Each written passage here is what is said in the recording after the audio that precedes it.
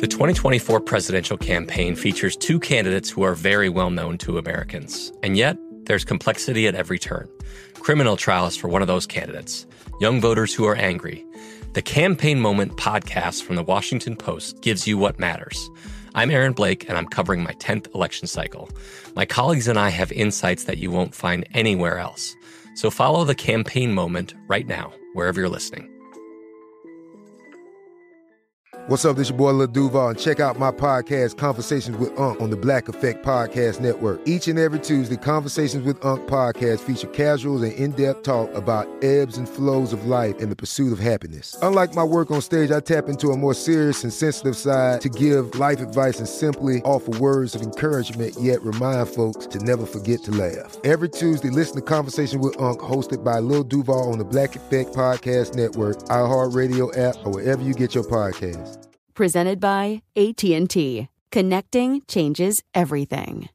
Enjoy all your favorite sports like never before at BetMGM. Signing up and playing is so easy. Simply sign up using code Buckeye and receive up to $1,500 back in bonus bets if you don't win your first bet. When you register with BetMGM, you can get instant access to a variety of parlay selection features, live betting options, and the best daily promotions in the business. And with BetMGM at your fingertips, every play and every game matter more than ever. Place your moneyline, prop, and parlay bets with the king of sportsbooks today. Sign up using code Buckeye and receive up to $1,500 back in bonus bets if you don't win your first bet. That's right, up to $1,500. Again, sign up using code Buckeye and receive up to $1,500 back in bonus bets if you don't win your first bet. BetMGM and GameSense remind you to play responsibly. 21 plus and present in Ohio. Subject to eligibility requirements. Rewards are non-withdrawable bonus bets that expire in 7 days. Gambling problem? Call 1-800-GAMBLER in partnership with MGM Northfield Park. That's 1-800-GAMBLER.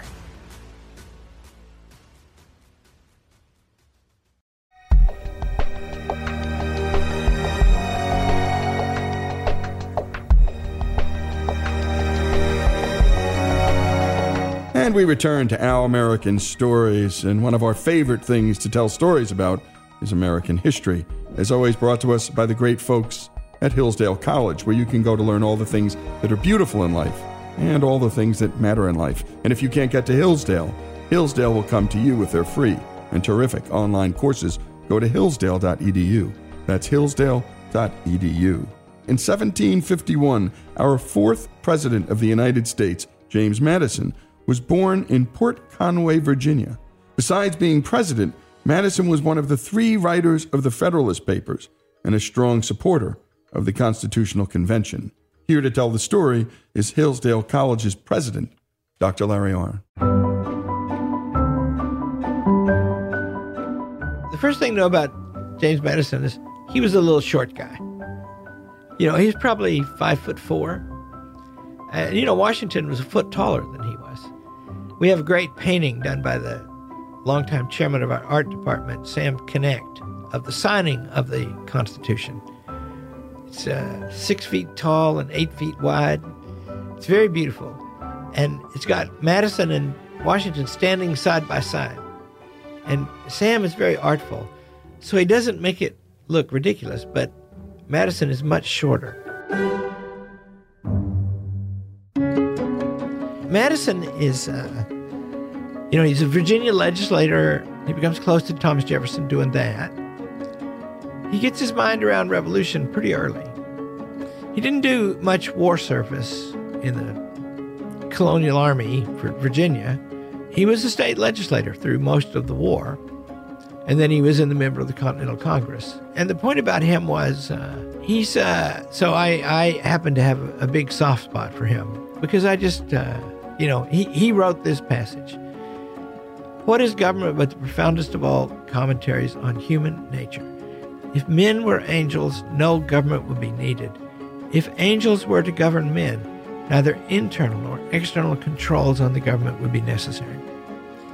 Now that's a piece of beautiful logic that is, by the way, undeniable, and it justifies the Constitution of the United States in 2 sentences. It's more than one can say to say that he was more important than Alexander Hamilton. It's hard to think anybody was. But he probably was, because he and Jefferson invented the party that ruled the country, until Lincoln, pretty much. The Whigs opposed them, but they were really like them for the most part. And here's the service he performed. He was Thomas Jefferson's best friend in every sense of that word. He was very good for Thomas Jefferson. Thomas Jefferson was a theoretic politician a little bit. He principles. He was big on principles, and he could state them flowingly. And so when the Constitutional Convention is meeting, Jefferson writes a long letter to Madison. The main thing he did for Madison that time was Madison said, "Send me books about constitutions," and he sent him 200. Madison had already read most of them, but he read them all. He's a very determined individual. So Jefferson writes Madison a long letter, and the letter is famous, "The earth belongs to the living" letter. And what he says is that every law, including a constitution, and every private contract, deeds and everything, they should sunset every 33 years, and we should start over. This is his advice about how to write the Constitution of the United States to James Madison. And it's a perfect microcosm of their relationship, because once in a while, Jefferson would be a little wild, and Madison writes him back and he says, yes, those are brilliant points. Take them very seriously. It is the fact that the particular purpose of a constitution is to prejudice the next generation so they don't have to start over. And Jefferson writes back, yeah, I get it. So he was like that. And then with Jefferson, he created a political party that was good for our country for a long time and replaced the Federalist Party while serving its same aims. And that's a kind of decency and moderation. And, first of all, he wasn't a wildly successful president. They burned the White House while he was its occupant. The British did in the War of 1812. And that was, a little embarrassing. And he did send a force up to Canada with the word, to take Canada. They go, we're going to go take Canada from the British. We want to do it for a long time. And he said, it's only a matter of marching up there. So it's, well, it may have been, but it was proved that they couldn't get there. They never found their way there. They just floundered around, right? So he wasn't the greatest president. That would probably be Lincoln and Washington. But he was a lawgiver. That's what he was. He was like the great classical lawgivers. He wasn't alone in doing this, by the way. He and Hamilton had a whole scheme, and he and Hamilton, by the way, would be party opponents after 1796 when Washington retired. And they were already picking at each other a lot. When he was Secretary of State under Washington, Thomas Jefferson paid a scurrilous man named James Callender, who was a journalist, to write dirty articles in the Philadelphia Inquirer about Alexander Hamilton. And he used public money to do it. America has its partisan episodes, like today. But you have to think of Madison as possessed of the deepest understanding that I know of the reasons for and the workings of the Constitution, and its most intelligent preserver through his careers. Oh, one more thing. Madison, like the rest of the founders, feared the institution of slavery and thought that a way had to be found to get rid of it. And that's just almost all of them thought that, right? And they did get rid of it very far. And they got 60% of the Union. And the most dramatic example is that the Northwest Territory, where I live, 5 states of the upper Midwest, that's our first expansion. And it's actually the first time a free government ever grew. It got bigger, right? And it's a different model because the Northwest Ordinance provides that when you get a certain population, you can elect a state government. When you get a certain larger population, you can petition the Congress to be an equal state with the rest. That law was passed by the Confederation Congress in 1787, the same year as the Constitution. But it also contains a provision that in this Northwest Territory, there can never be slavery. And that land came to the Union as a gift from the state of Virginia, and it was Thomas Jefferson more than anybody else who organized that gift and organized that stipulation that there'd never be any slavery there. So Madison, it turns out, lives a long time. He lives till 1836, if I remember right. But in 1832, with the Missouri Compromise in 1820, that's a sign that slavery is becoming a serious issue. And what made it a serious issue is the opinion led by John C. Calhoun that slavery was a positive good.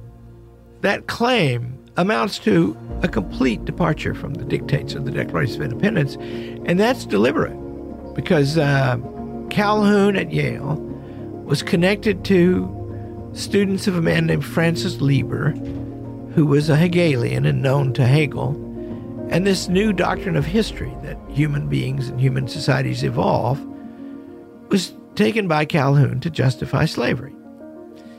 And so they get in, when Andy Jackson was president in 1832, they get into a fight about the tariff of 1832, and the tariff was outrageous. And the reason it was outrageous was the Southern delegates who didn't want the tariff, see, because that's a tax on imports of manufactured goods to support American industry, but that's what they were importing. They were selling their raw materials, their cotton and stuff, abroad.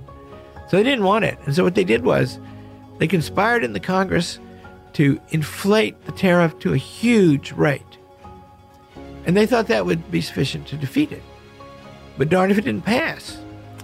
And so now Calhoun comes up with the idea from South Carolina that a state by itself can nullify a law. Nullification crisis. In other words, we just vote that law is no good here. Now, you can read the Constitution, all 4,500 words of it. You can read it in 30 minutes. You can read it over and over, and you'll never find that power in there. And darned if it wasn't James Madison, still alive, who raised the main contest against those points. And he explained the federal nature of the Union in the most elaborate terms in his life when he was a very old man during and immediately after the nullification crisis. And a special thanks to Dr. Larry Arnn. James Madison's story, the Lawgiver, the main driver behind our Constitution, here on Our American Stories.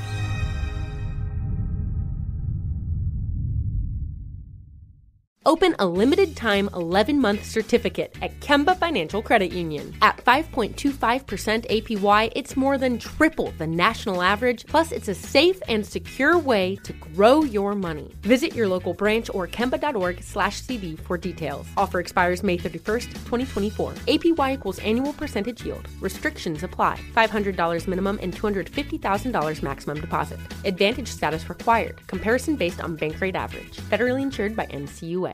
This show is sponsored by BetterHelp. It's a simple truth, no matter who you are. Mental health challenges can affect you, and how you manage them can make all the difference. That's why everyone should have access to mental health support that meets them where they are and helps them get through. BetterHelp provides online therapy on your schedule. It's flexible, simple to use, and more affordable than in-person therapy. Connect with a licensed therapist selected just for you. Learn more at BetterHelp.com. That's BetterHelp.com. From BBC Radio 4, Britain's biggest paranormal podcast is going on a road trip. I thought in that moment, oh my God, we've summoned something from this board. This is Uncanny USA. He says, somebody's in the house, and I screamed. Listen to Uncanny USA wherever you get your BBC podcasts, if you dare.